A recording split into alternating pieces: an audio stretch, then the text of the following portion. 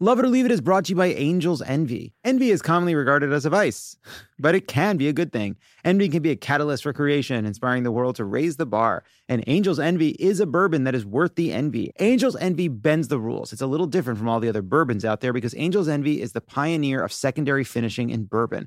Angel's Envy is finished in port barrels, which adds a layer of complexity to the whiskey and gives it a unique and approachable flavor. Plus, Angel's Envy is one of the first full-production urban distilleries in downtown Louisville. And whether it's for someone special or to bring to a housewarming party, Angel's Envy makes the perfect gift. These angels they have so much envy. With its unique bottle design, Angel's Envy bourbon finished in port barrels is sure to be the envy of any bar cart, too. Look for Angel's Envy bourbon finished in port barrels. Please drink responsibly. Copyright 2024, Angel's Envy, bottled by Louisville Distilling Company, Louisville, Kentucky.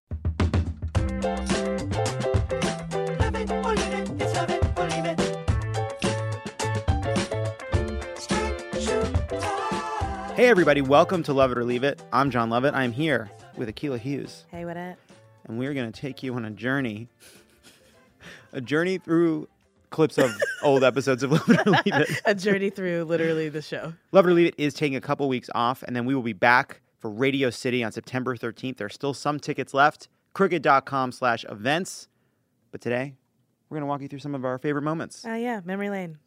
Do you see that Faye Dunaway is embroiled in a lawsuit because she was so vicious on the set of this play, on the behind the scenes during this play? Like, she would just refer to her assistant as this little homosexual boy. And the headline just stopped me in my tracks. It just said, Faye Dunaway calls gay assistant little homosexual boy, lawsuit. What a window into a world. Every once in a while you see 8 words in a row that just describe a tremendously fascinating event, which was life on that play. The best part about it too, though, is that obviously the person who is bringing the lawsuit is the one who was called that, but everyone online immediately was like, me, about me, love it. I wish someone would call me a little gay boy. Whatever. It does sound as though Faye Dunaway was quite a tyrant. Yeah. I mean, I think it takes a lot to sink a Broadway show based on the producers. Maybe in the end, she was actually trying to fuck Moonlight. Yeah. Ooh. Something to think about. Something to think about. Let's start. In this episode, on July 29th, we had Monica Ramirez, Trayvon Free, Tawny Newsome, and we went through what some of the candidates said about comfort foods. They did a terrible job. They were terrible. They were really bad. None of them knew what comfort meant. They were like, what I'm most comfortable is when I'm shitting nails. I love to eat carrots. I like applause. That's comforting. Is this a food? Is this concrete a food? Let's roll the clip. It has landed on candidate comfort food. Now, I was off last week, okay? And I was trying to disconnect, all right? Spent some time away from the laptop, from the tweets. But then I did see that an intrepid reporter had asked many of the Democratic candidates for what their comfort food is. What do they eat? What is their comfort food? After a hard day, you want to eat something gross. What are they eating? To make themselves feel better. How are they going to love themselves with food? What are the things they use to eat their feelings? Something every human does. Something we all do. And I was excited to find out the answers, the relatable answers that would show us that these are, they're politicians, but they're people just like us. Here are some of the answers. Cory Booker's comfort food was veggies. Boo. What are you talking about? No, it isn't. No, it isn't. It's not. And you know what? Yeah, you're vegan, and you like all the great vegans, you make us aware of it.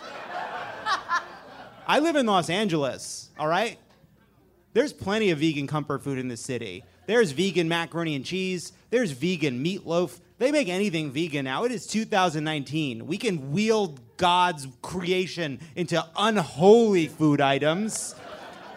Meat made of cashews, it's possible. It's possible. Veggies. That's what happens when you don't have a black son.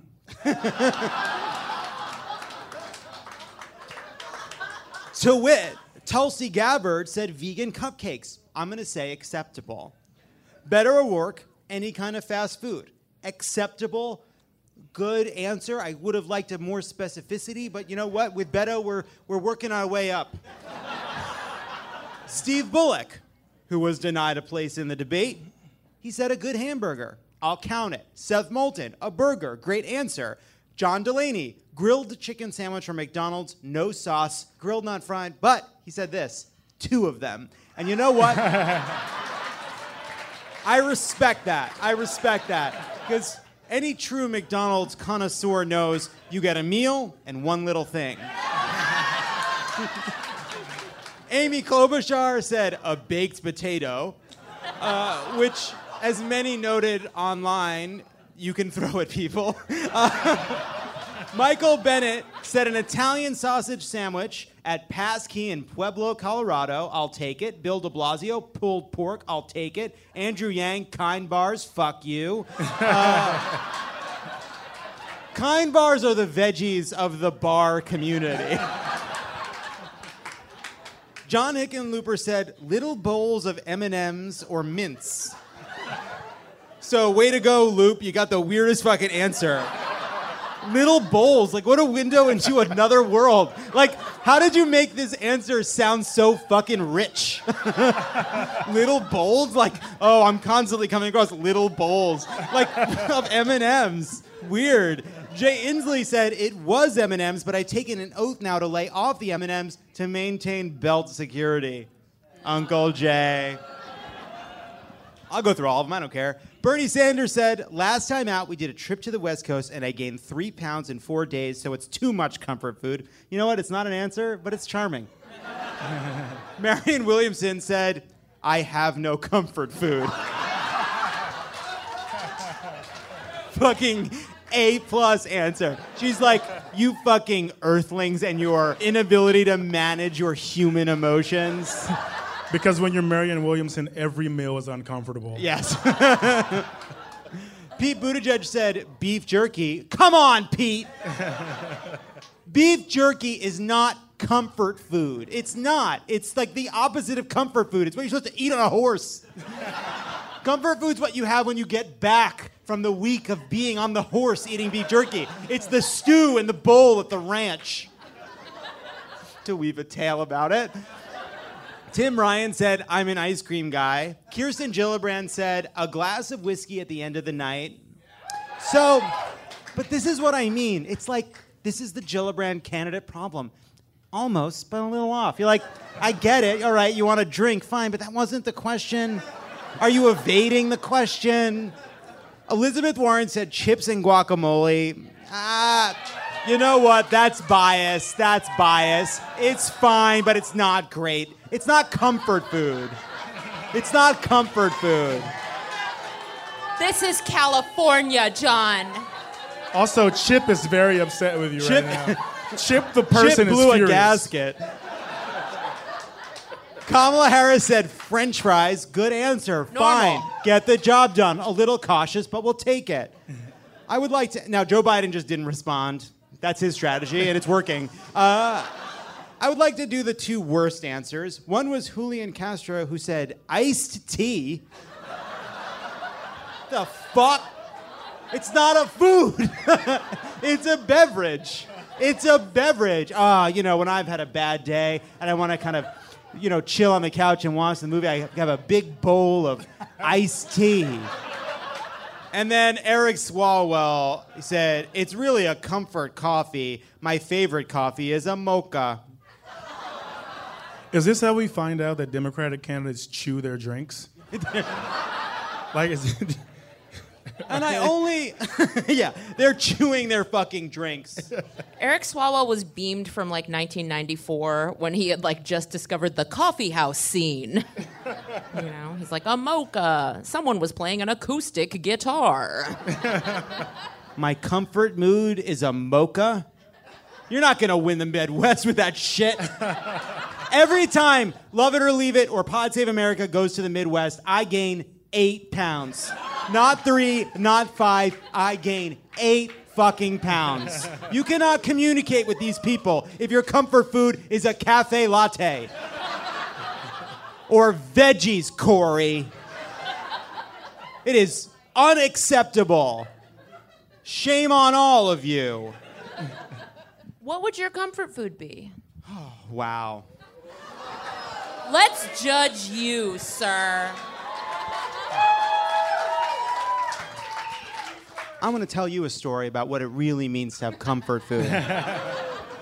And it's going to a pizza place in West Hollywood alone, ordering the pizza, eating the pizza, walking out of the pizza parlor, realizing it was next door to a Five Guys, walking into the Five Guys, getting a cheeseburger fully fucking loaded, eating that cheeseburger. All right?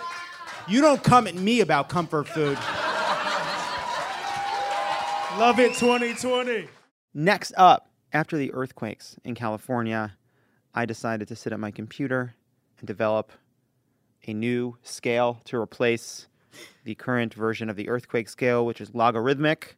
And so I harangued a legit seismologist from Caltech. Who was excited about this prospect or thought you were a complete doofus? I think it was a mix. He was a mix. He was also a hot seismologist. Ooh. So let's go to an episode with Andy Richter, Riri Cheney, and Aaron Ryan. And for the record, scientists also like this idea. So take that, seismologist Menendrine Meyer. So these were my first, I think, significant earthquakes as a Californian. I have not grown up in this place, this wonderful place that shakes every once in a while in a kind of deep and profound way.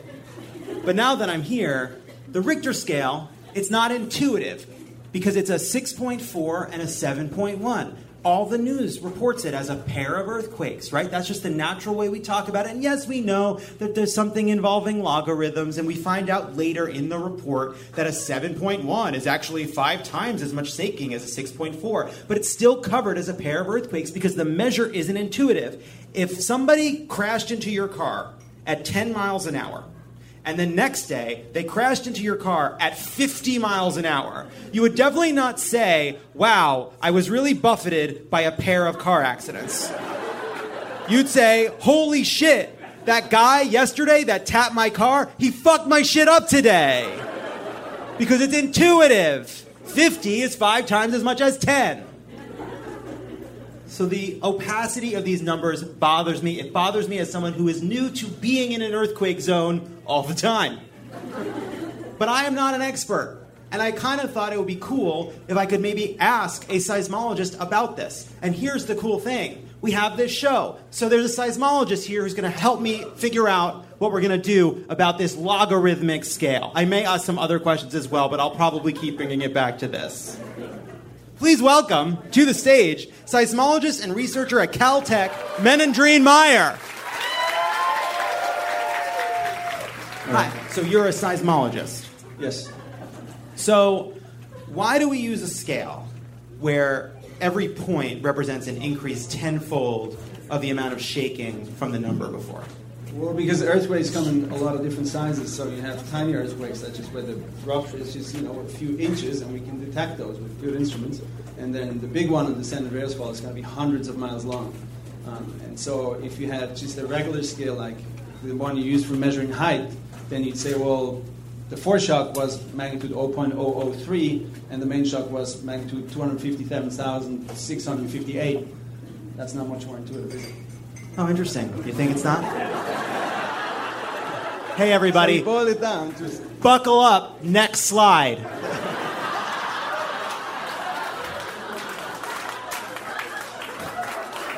Sir, thank you for being here.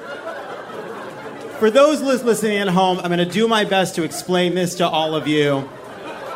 But I have invented a new scale for earthquakes, and I am trying it out without having talked to literally anyone, to an actual scientist on a show. Let's do it. On the left, we have the current logarithmic magnitude moment scale. It runs from 0 to 10, all right? 0 is the Earth is not moving. 10 is the craziest fucking earthquake in history. 9.5, roughly, is the biggest earthquake ever recorded. Is that right? That's right. Okay. So, on the right, we have a new scale. I've named it after a scientist named Meyer, who is the first scientist to say yes to being the seismologist on this show, because it's you.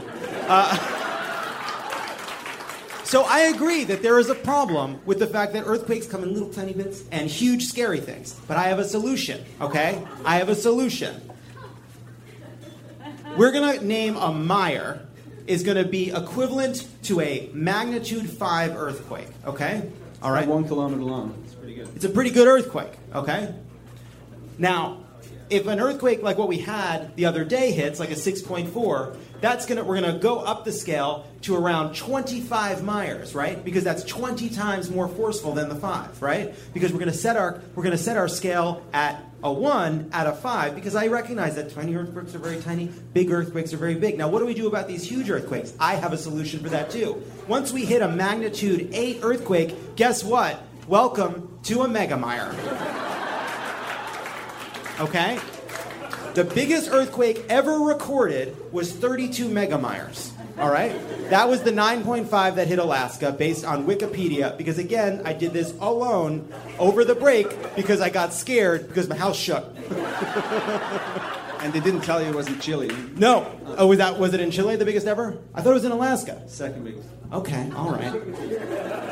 America doesn't always have the biggest one. Sorry.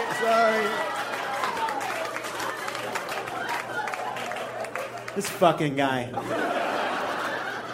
So, back to the scale. Now, you're right. Some earthquakes are really tiny. A 1 or 2 on the new scale. Guess what? I'm introducing something. It's called the millimeyer. So look. We have a 6.4, we had a 7.1. What if the news said, hey guys, there were 2 earthquakes. One was a 25 Meyer, but the next one was so much bigger. It was a 125 Meyer. It was 5 times as big, which is totally intuitive because we converted the logarithmic scale to a linear scale while dealing with the big numbers and small numbers by introducing a unit such as the millimeyer and the megameyer. Is there any downside to what I'm talking about other than the fact that we will have helped people better understand intuitively how dangerous earthquakes could be so that perhaps they might be more prepared and think more about it, have more water, actually get down under their fucking table when their houses start to shake? I'm sold. I'm all in. You're sold and you're all in.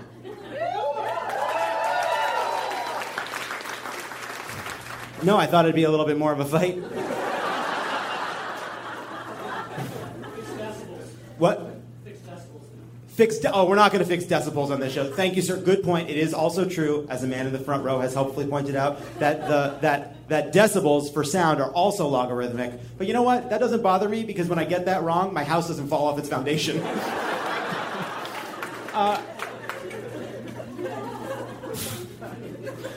One last question. I know they say you're not supposed to just run out of your house screaming, but instinctively that does feel right. Thoughts? Well, it depends on the kind of house you live in, you know. The official recommendation from the United States Geological Survey is to drop cover and hold on because most people get hurt or even die from, you know, running outside and falling down the stairs or getting hit by stuff that comes falling off the roof. And so you drop cover under a sturdy table and then you're safe because houses usually don't collapse. But then there's things like, you know, soft story houses, old houses. I live in a house that is eaten up by termites, I think. So when I felt the quake, I did not drop cover and hold on, to be honest.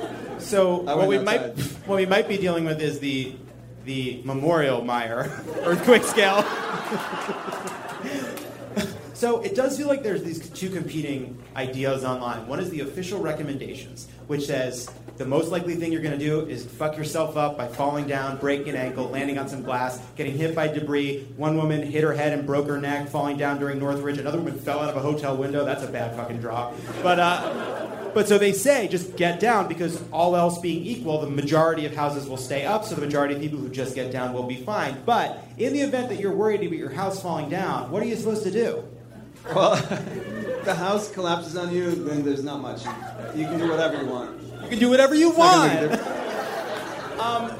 One last. No, but that being said, I mean, the drop cover and hold on thing does make a lot of sense. If everybody did that, that would save a lot of lives probably and a lot of medical costs. All right, thank you. One final semi-inappropriate question. You seem to be a hot seismologist.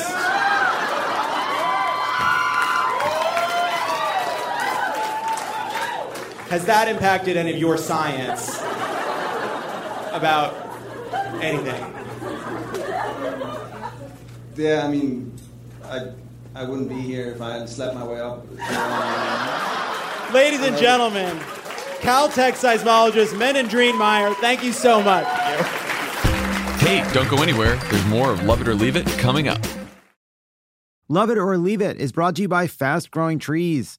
Did you know Fast Growing Trees is the biggest online nursery in the U.S. with more than 10,000 different kinds of plants and over 2 million happy customers in the U.S.? You can grow lemon, avocado, olive, or fig trees inside your home. On top of the wide variety of houseplants available, Fast Growing Trees makes it easy to order online, and your plants are shipped directly to your door in 1 to 2 days. And along with their 30-day Alive and Thrive guarantee, they offer free plant consultation forever. Mike Pence should have gotten one of those after Election Day. The experts at Fast Growing Trees curate thousands of plants for all climates, locations, and needs. Available 24/7, you can talk to a plant expert about your soil type, landscape designs, and how best to take care of your plants. The point is, I may not have a green thumb, but that's why Fast Growing Trees is perfect for me, because it makes it so easy. Right now, they have some of the best deals online, like up to half off on select plants. And listeners to our show get an additional 15% off their first purchase when using the code LOVEIT at checkout. That's an additional 15% off at fastgrowingtrees.com using the code LOVEIT at checkout. Fastgrowingtrees.com, code LOVEIT. Offer is valid for a limited time. Terms and conditions apply. Next up, we were in Austin with Shea Serrano, Emily Heller, and Evan Smith. Emily Heller delivered one of the all-time best rants in the history of Love It or Leave It, a status earned by few, though one also previously earned by Akilah Hughes. Yeah, true. I think I know the one you're talking about. So Emily went off on LuLaRoe and multi-level marketing, and it was truly one of the best rants I've ever heard, made better by the fact that we did test barbecue during the show. Best episode ever. Barbecue flavored. It has landed on LuLaRoe leggings. I have no idea what this is about. Cannot wait to learn more. Emily, take us away. Well, as you can hear, a lot of people in this audience know what LuLaRoe leggings are, right? So, LuLaRoe is a multi-level marketing company, also known as a pyramid scheme. They recruit women, primarily women, especially very religious women who are expected not to have jobs, who are expected to stay home with their kids, and they tell them that it's a good investment to start selling these ugly fucking leggings to their close friends and to recruit their friends to also sell the leggings, and that is a way to earn some extra money on the side. A report came out recently that over 100 women have filed for bankruptcy after selling LuLaRoe leggings. And all of the studies that have been done about multi-level marketing show that the most conservative estimate is that 99.1% of people who participate in a multi-level marketing company lose money doing so. Now, for reference, the number of cisgender women who report that they are able to orgasm simply from intercourse with no clitoral stimulation is about 18%. Which means you are 18 times more likely to come from a dude just sticking it in than you are to make money from an MLM.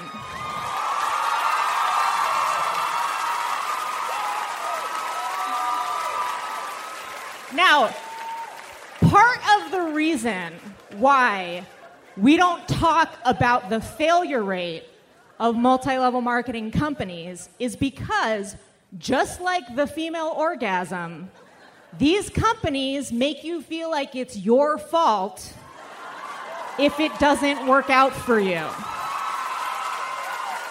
That is their whole business model, is to tell the people who have a statistical impossibility of succeeding at the thing that they signed up for that the reason they are failing is because they didn't try hard enough.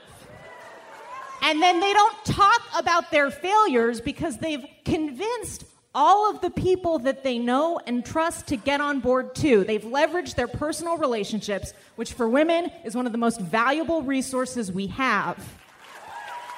They take advantage of any small glimmer of hope at a better life that women have, and they've exploited it so that people like Betsy DeVos, who made most of her money from Amway, a multi-level marketing company, can buy their way into our government and ruin our public schools. Obviously, this infuriates me. And I know that there's a lot of shame associated with women who feel like they can't tell other people that they failed at multi-level marketing even though it's not their fault. But what I want to encourage all of these women to do, because you all know them, there might be some of you in the crowd tonight, everyone that I've talked to knows someone who has been involved in an MLM, and very few of us are talking about them. What I think we need to do is to convert these social hierarchies, these pyramids that we have built for these bullshit companies, and instead teach people about the clit. If you want hope for a better life, you'll get way more out of it than you will from selling LuLaRoe leggings.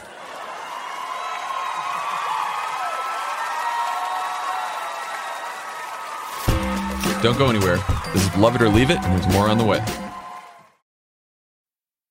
Did you know that women make up 56% of law students? That's grounds for bragging rights at the dinner table for your conservative uncle who still thinks women belong in the kitchen. It's clear that the future of the legal field is female. So why are so many legal podcasts and reviews authored by men? Hi, I'm Leah Littman. I'm Kate Shaw. And with Melissa Murray, we are the hosts of Strict Scrutiny. Each week, we break down the latest headlines and biggest legal questions facing our country through the lens of diverse voices to give you expert views you won't hear anywhere else. Strict Scrutiny is your guide to the Supreme Court. New episodes drop every Monday, plus bonuses whenever the Supreme Court takes away another one of our rights. Make sure to subscribe to Strict Scrutiny wherever you get your podcasts.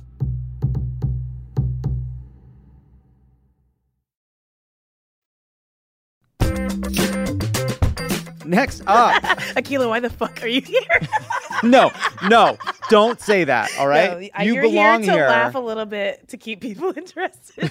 No, this is more content. This is not just a clip show. This is you and me having a great time. A great time talking about barbecue, multi-level marketing scams, rich people, poor people. Speaking of the yawning chasm between rich and poor, Yeah. Adam Conover came on earlier this year and delivered a fantastic rant about the housing crisis in California. It was fantastic. An episode with Adam Conover, Megan Gailey, and Demi Adejuibe. And it was a genuine highlight. Yeah, I posted it to my Insta story. Sick. Sick. Tight, man. Good job.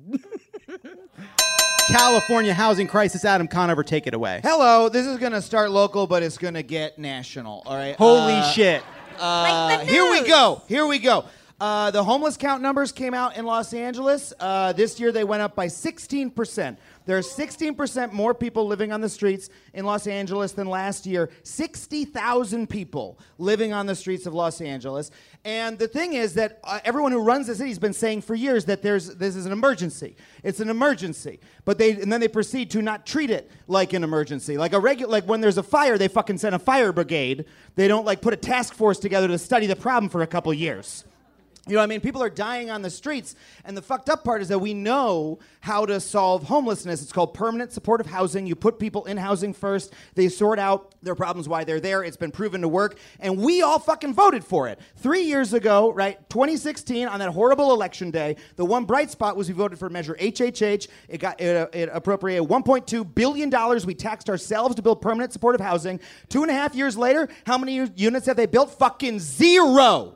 Zero. They say that this year they hope they can build 1,500 units. There's 60,000 people on the street, and the mayor's fucking nowhere on it. He didn't even give a press conference about this. He tweeted at Steve Lopez, the LA Times columnist, and said, your column about me failing at my job was too mean, but he didn't do a press conference about this. And people blame it on NIMBYs. You can blame it on NIMBYs all you want, except the mayor could be out there cracking the whip, saying, let's build those units. Fuck the NIMBYs, let's build them anyway. He's not doing that. Now let's get to the state level, all right? So we've got a Democratic supermajority in California, right? We can pass anything that we want. A week ago, maybe 2 weeks ago, every single housing bill failed to even come up for a vote, all right? There was a bill to have more dense housing. There was a bill to allow tenants to continue organizing. There was a bill to allow rent control to be expanded. It all failed. Again, the governor pushed none of it. It was all nothing, right? It was a complete and total failure. And so the point of this is that, like, we can't just assume, hey, let's just elect Democrats and everything is going to be fine, right? We actually have to follow through on the fucking policies. Like, if the Democratic Party thinks it's the party of protecting the needy and the most vulnerable, it needs to fucking do it. Hey, don't go anywhere. There's more of Love It or Leave It coming up. Did you know that women make up 56% of law students? That's grounds for bragging rights at the dinner table for your conservative uncle who still thinks women belong in the kitchen. It's clear that the future of the legal field is female. So why are so many legal podcasts and reviews authored by men? Hi, I'm Leah Littman. I'm Kate Shaw. And with Melissa Murray, we are the hosts of Strict Scrutiny. Each week, we break down the latest headlines and biggest legal questions facing our country through the lens of diverse voices to give you expert views you won't hear anywhere else. Strict Scrutiny is your guide to the Supreme Court. New episodes drop every Monday, plus bonuses whenever the Supreme Court takes away another one of our rights. Make sure to subscribe to Strict Scrutiny wherever you get your podcasts.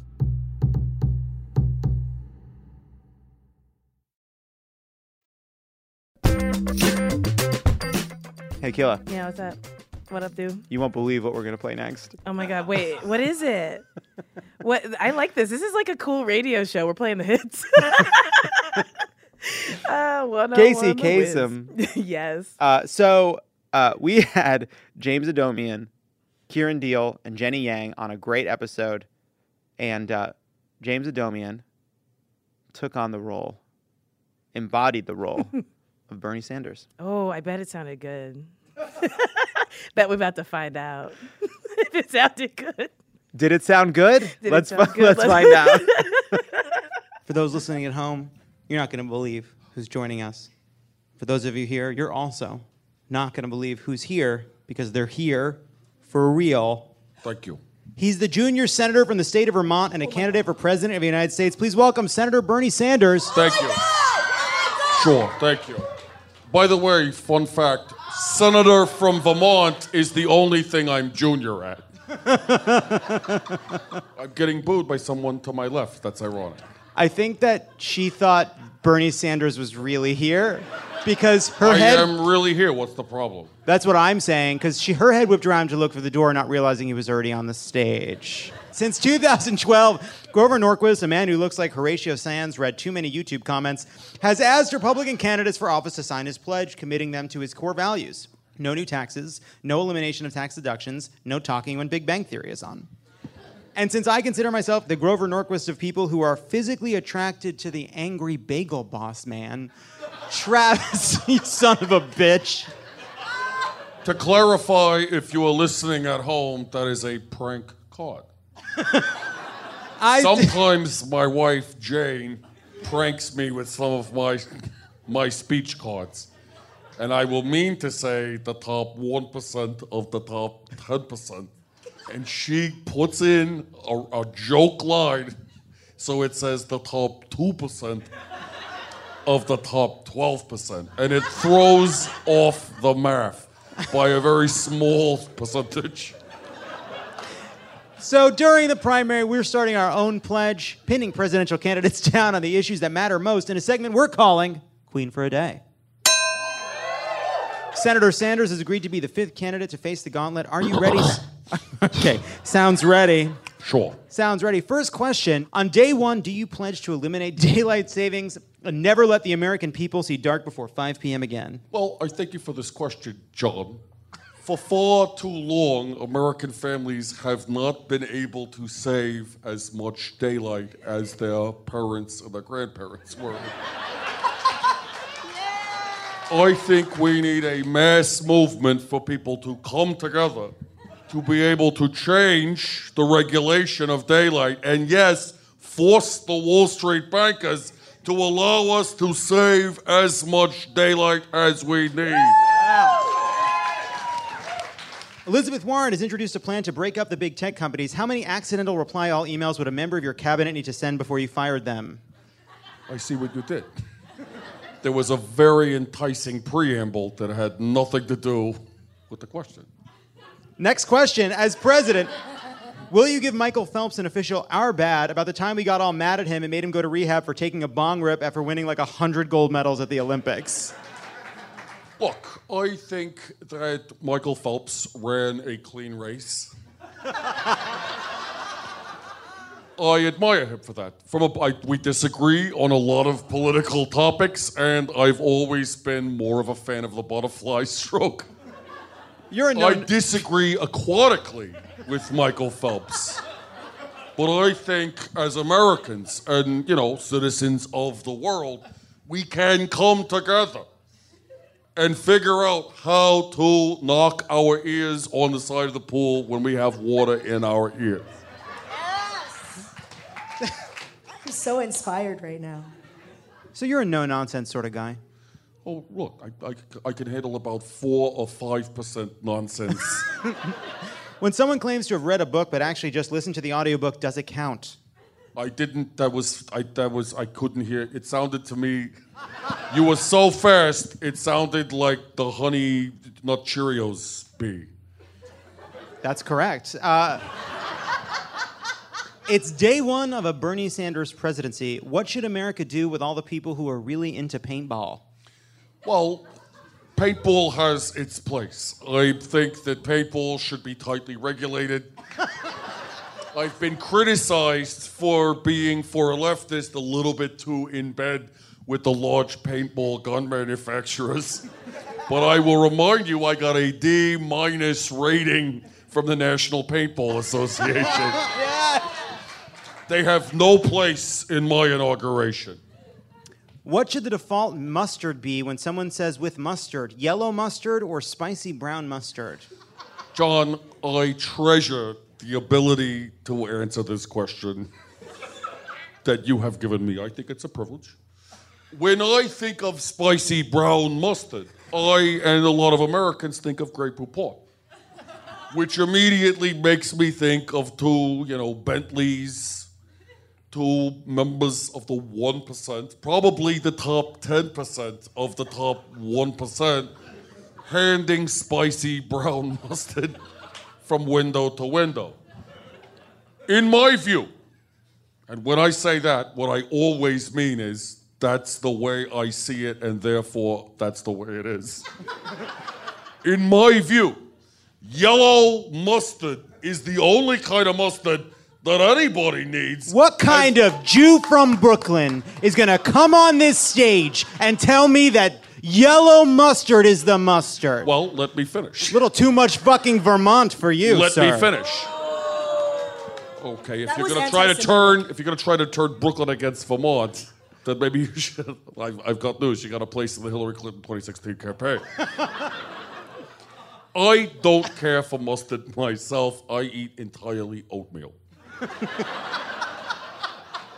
You're texting with your Vice President, Andrew Yang. You sent a really funny joke. Would you rather he writes the word ha ha ha or do that iMessage thing where you can add a ha ha bubble to the text? Oh, sure. If you double click on a thing and it says you got an exclamation point or there's a heart or a ha ha ha, a couple of little things. If Andrew Yang, and I am open to the possibility he could be my vice president because we might enter a divided convention. If the Democratic establishment forces Andrew Yang on their reluctant nominee, Bernie Sanders, in a divided, contentious convention, if Andrew Yang is my Lyndon Johnson, then yes, I think that it's entirely appropriate to double-click on an iMessage. However, He will never be able to communicate with me that way because I use a jitterbug and I am proud of it. Rank the Spider-Men: Tom Holland, Andrew Garfield, Tobey Maguire. Well, okay, there's only one Spider-Man that matters to me, and that is the Prince Spider-Man. The Prince Spider-Man, I don't go in for a lot of the big motion pictures. I like Spider-Man when you can see him on the page and you go, there he is, he's swinging, I believe it. I don't like seeing, oh, he's swinging, I don't believe it. I'm sorry, that's incorrect. The correct answer is Andrew Garfield never played Spider-Man. That's not real. Well, I thought you said James Garfield. James Garfield, the former president, did briefly play Spider-Man. Next question, Senator Sanders. Taking clothes right from the... There's just no reason to cough right in the mic, Senator. And yet, for far too long, the elite of this country has been encouraging us to cough off microphone and therefore stifle exactly how bad things have gotten. I see. Next question, taking clothes... You take that answer. That's a good answer. I think that was good. That makes a lot of sense to me. What I'm learning is that if I bullshit long enough, you will move on to the next question. I wish that Rachel Maddow would have applied those rules at the last debate. What's wrong with that? I'm keeping it light and easy. I get a whoa. Sorry, Andrew Dice Clay has grabbed the mic. Can we remove Andrew Dice Clay? Let me get him out of here. Get him out of here. You're a real nutball. Next question, taking clothes right from the dryer instead of putting them away, lazy or efficient? I remember in America when Franklin Roosevelt was president, when a dryer was a fantastic luxury. And when we had a dryer, we would not only carry the clothes and lovingly put them inside the dryer. And we didn't have our own dryer. There was a community dryer. How old are you? Oh, well, you remember the Maine?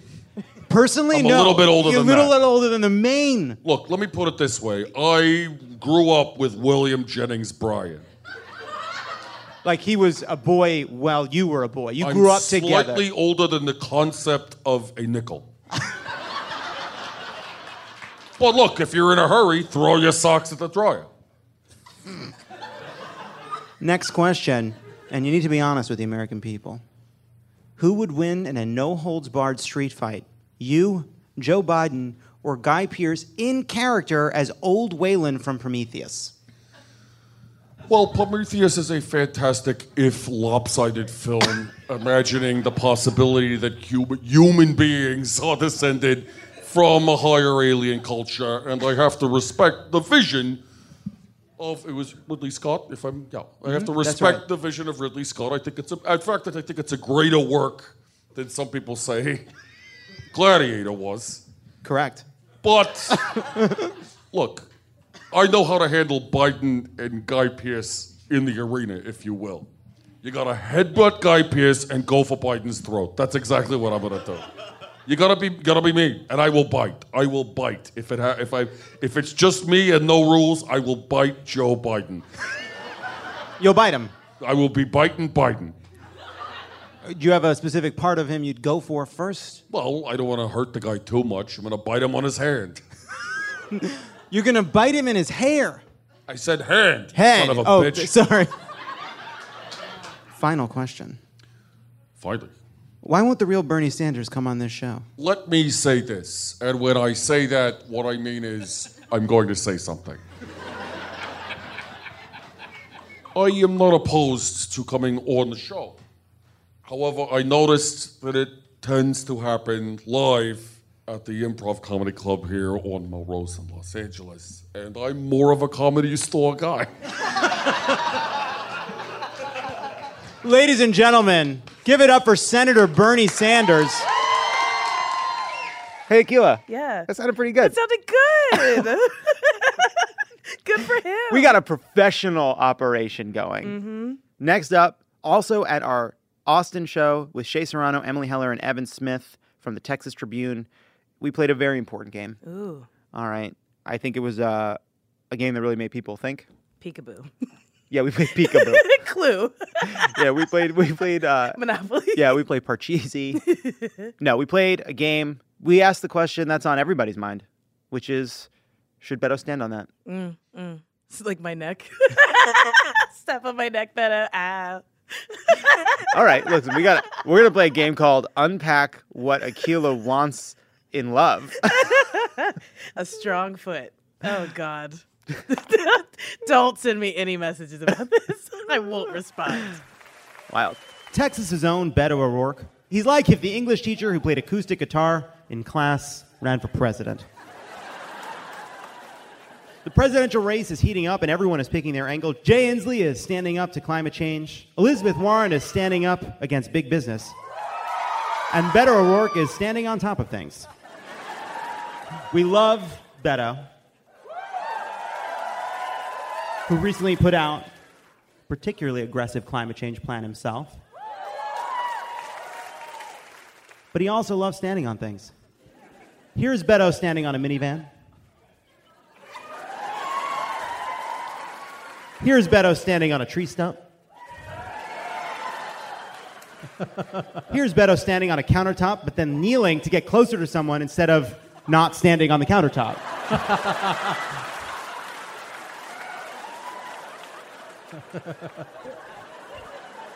Honestly, the biggest threat to his candidacy is a ceiling fan.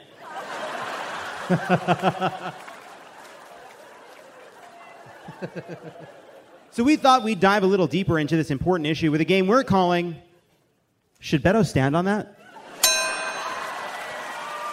I will read a scenario, and the panelists are going to debate whether or not Beto should stand on the thing I'm describing. After some intense debate, I will decide who wins each round. Somehow. Beto is in Iowa, 2 weeks before the caucus, and a group of progressive bikers are debating who they should caucus for. Some like Warren's detailed proposals. Others think it's time to give Mike Gravel a shot.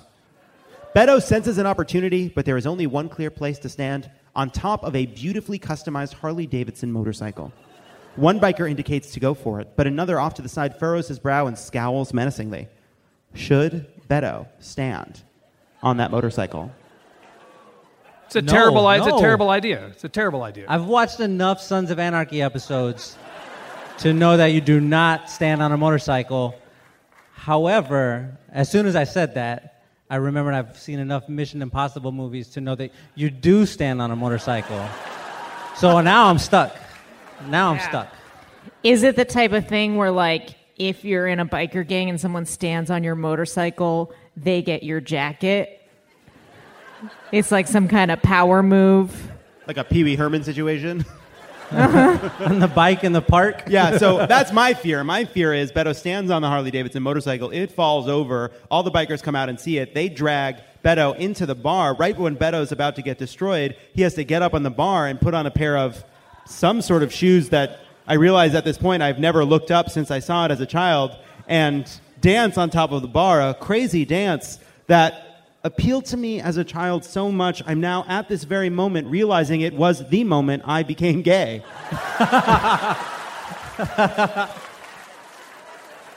So you're all wrong. He should stand on it. That's what I said. Oh, Emily was right. Yes. You were both wrong. I think we need to clarify, though, what type of stance this is. Because if you're going 2 feet on the seat, no good. You've got to go foot on the seat, foot on the handlebars to really deliver. That is cool. I was picturing it wrong, but that's because I don't think I could have pulled it off. You're right. You got to get 1 foot on the handlebars, 1 foot on the seat, kind of a straddle. Yeah. Very confident, a masculine position atop that bike. Toes on the nose. Hell yeah. It's a balance issue, though. He's going to fall off that bike.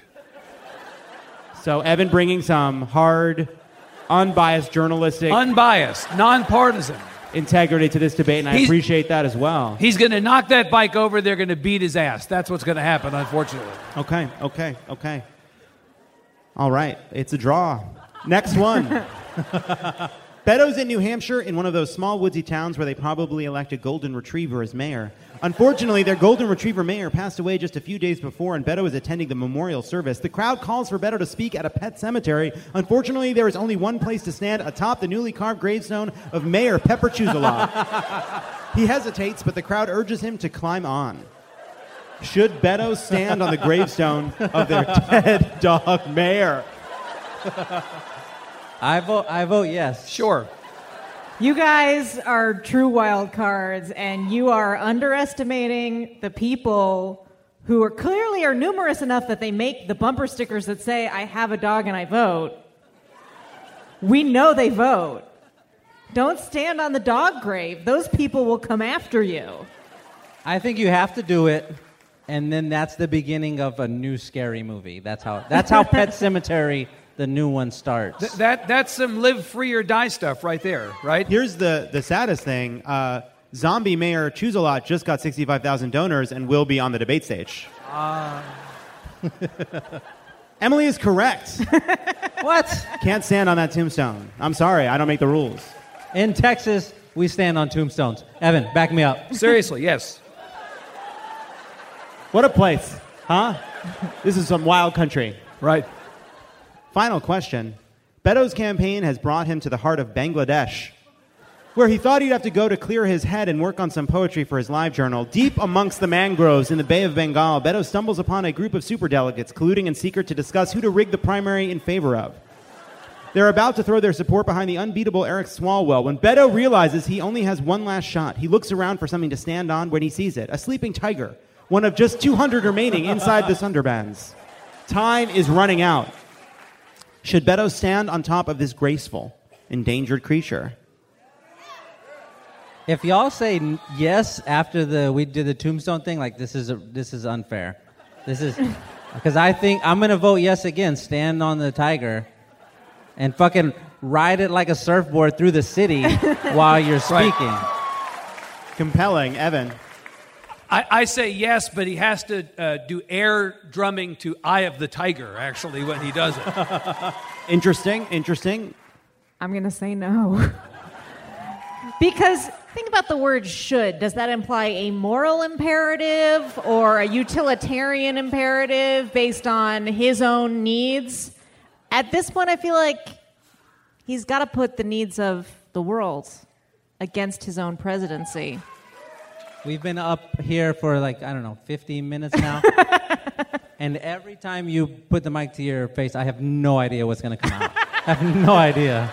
That's the beauty of it. That's the beauty of it. It's an interesting problem, right? I mean, I've thought about it, and I think it's the kind of thing where Beto will be at a crossroads because it's no longer choosing, do I do what it takes to win, or do I go back to Texas? It's, do I take a chance on a surefire way to become president, or do I die at the hands of this tiger? And here's the thing about Beto. He runs like he has nothing to lose. So I say, Beto, you ride that tiger. Yes. Yeah. Bonus question. Here's a photo of Beto talking to a large crowd of students. He's on a staircase overlooking them all, but then on that staircase, he is also standing on a tiny little apple box. Why? And like this is an episode of 24, I will say, can we enhance that? All right. Should Beto be standing on that apple box? You can tell by his face that he didn't know there were going to be people still higher than him, and he's panicked right now. Yeah. He has no idea what to do. He's like, get me more of these boxes. Bring me 200 of these boxes. I've got to get up. Unless there's somehow an easier way to raise my elevation in this room, but I'm not seeing one. Boxes. Only boxes. Evan?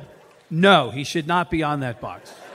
It really doesn't make sense. It makes no sense at all. He could step off that box and step up one stair, right? And he'd be at the exact same height. And he'd be taller. He would be taller. Yeah. I mean, at this point, it's just weird, right? Unless he was giving a speech where he was explaining how they shoot Tom Cruise movies. Oh, that's a good joke. And that's should Beto stand on that. Next up, when we were in Minnesota, we had an awesome show with Lieutenant Governor Peggy Flanagan, Guy Branum, and Anna Marie Cox. This was also the show where Amy Klobuchar joined, Senator Amy Klobuchar. She was a great sport.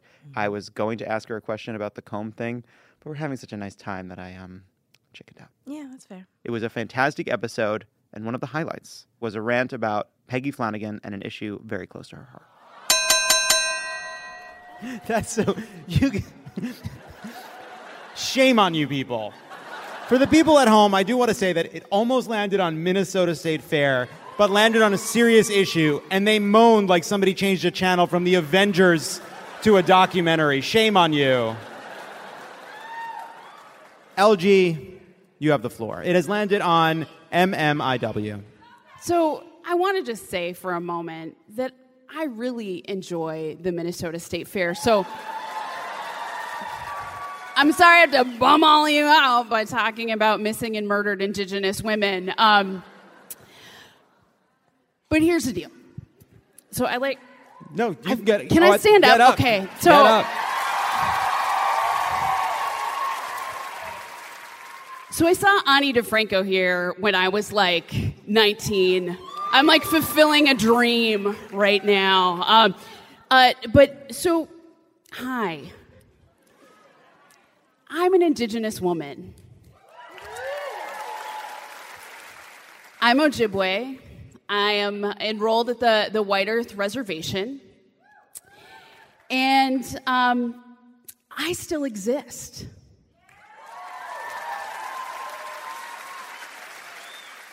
And right now, we have an epidemic in North America of missing and murdered Indigenous women.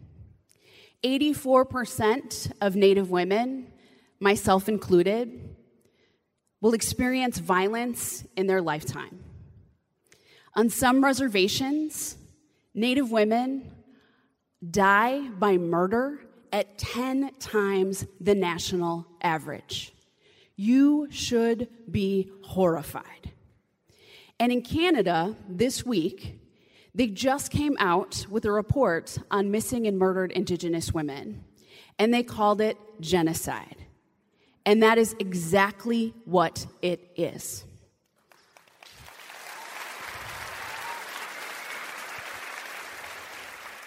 And part of the reason, my friend Crystal Echohawk recently said, she's like, invisibility is not a superpower for Native people. It is a threat to our existence. When the only images that you see of Indigenous people are Chief Wahoo, the Washington football team, don't even get me started about that racist bullshit. You see Pocahontas Halloween costumes that sexualize Native women, that over-sexualize Native women, so you don't have to see the humanity in any of us. All of the images that we are bombarded with every single day dehumanize Native people. Even in our Minnesota state capitol, where in the House chamber there is a carving of a skinny Native man and a Native woman dutifully sitting at his feet. And in the Senate chamber, there's a gigantic painting of a Native American man, shirtless, in a loincloth, which really looks like a diaper. So, Senate, get it together.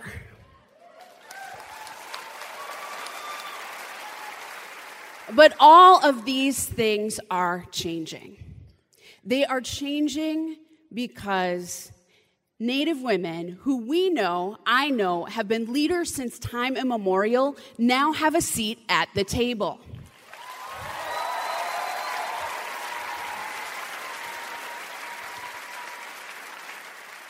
Congresswoman Deb Haaland, who's awesome, from New Mexico, is Native. The other Native woman who was elected last year, Congresswoman Sharice Davids, who's Ho-Chunk, and a mixed martial arts fighter. And this is why it matters, y'all. It matters that we have women, Native women, at the table making these decisions. But also, we recently, and it also matters that we are showing this example. I'll sit down in a second. But I'm fired up. There's a young woman named Rosalie Fish. Rosalie Fish is a high school track star from Washington State. She's a young Native woman. And she ran in the state championship with MMIW painted on her leg. She also had a red handprint over her mouth, like this, as though she was being grabbed from behind and attacked and silenced. It is jarring, and it should be. But she ran, and she won, and she is the state champion, and she is an example of everything that we should be lifting up and everything we should be doing.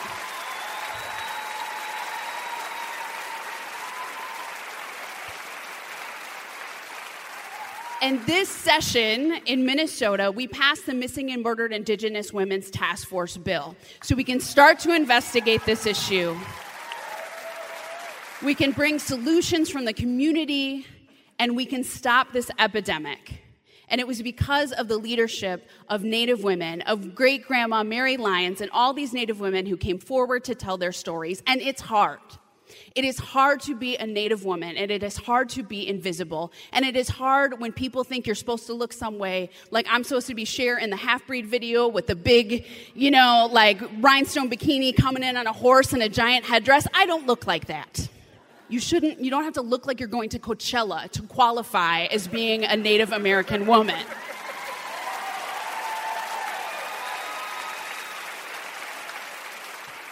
But when things get hard, I look out the window of my office at the Christopher Columbus statue on the front lawn of the Capitol, and I'm like, what's up now, Chris?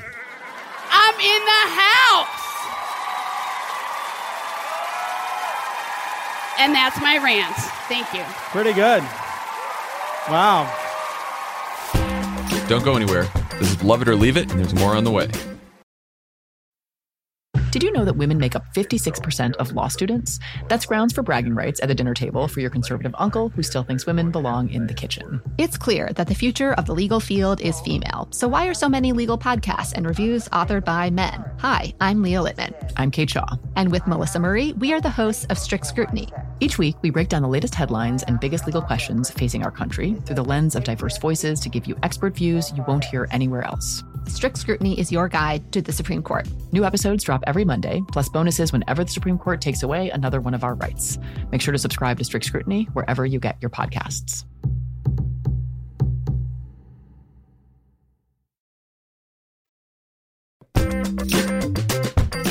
Next up. It's a dark time in this country. Oh, man. But there are things that can give us hope. On an episode with Kara Swisher, Rami Youssef, Kara Brown, and Jay Inslee called Hot Inslee Summer, because we love that. We love that search optimization. That is good. I found something that gave me hope.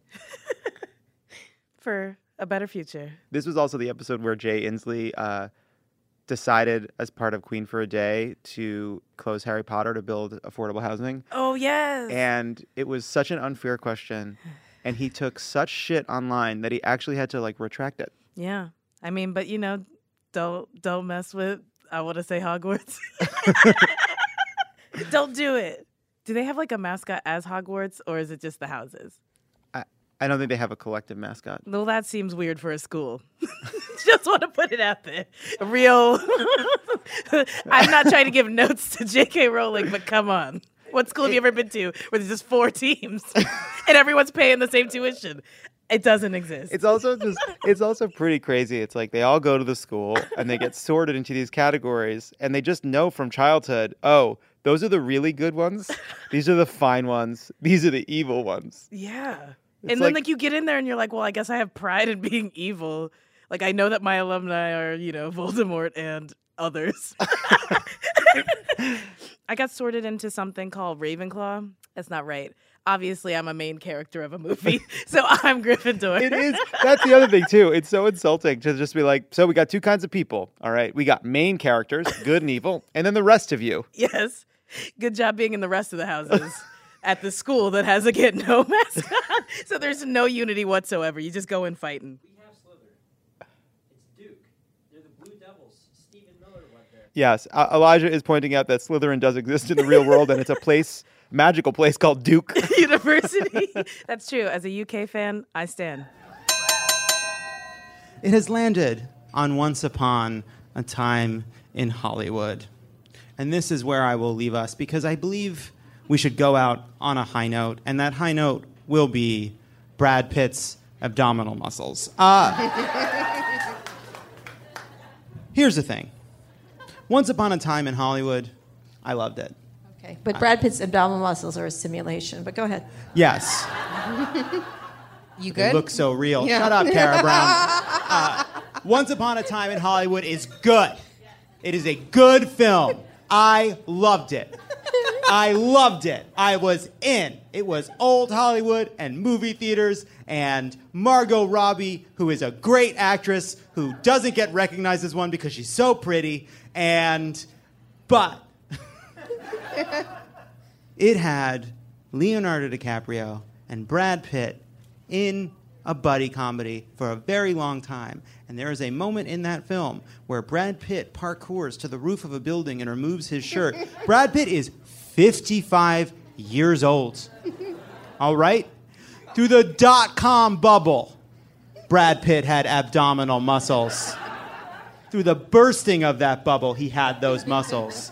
Through the launching of a war of choice in Iraq, there were those rippling abdominal muscles. Through a financial crisis, there have been those muscles. From Thelma and Louise to the film Troy, which was supposed to be his last gasp of being super hot, a movie that came out when I was in high school.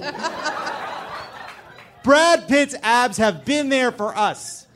I know that this is a dark time, and I know that cities have taken a lot of shit from Republicans, that somehow it's acceptable to insult liberal bastions in this country, that rural and suburban America is sacrosanct and untouchable, but you can shit on those coastal elites. You can call them weak and silly and soft. Brad Pitt is a 55-year-old man with a fucking perfect body. All right? People in Los Angeles are tough and disciplined, and it's time we got the respect that we deserved.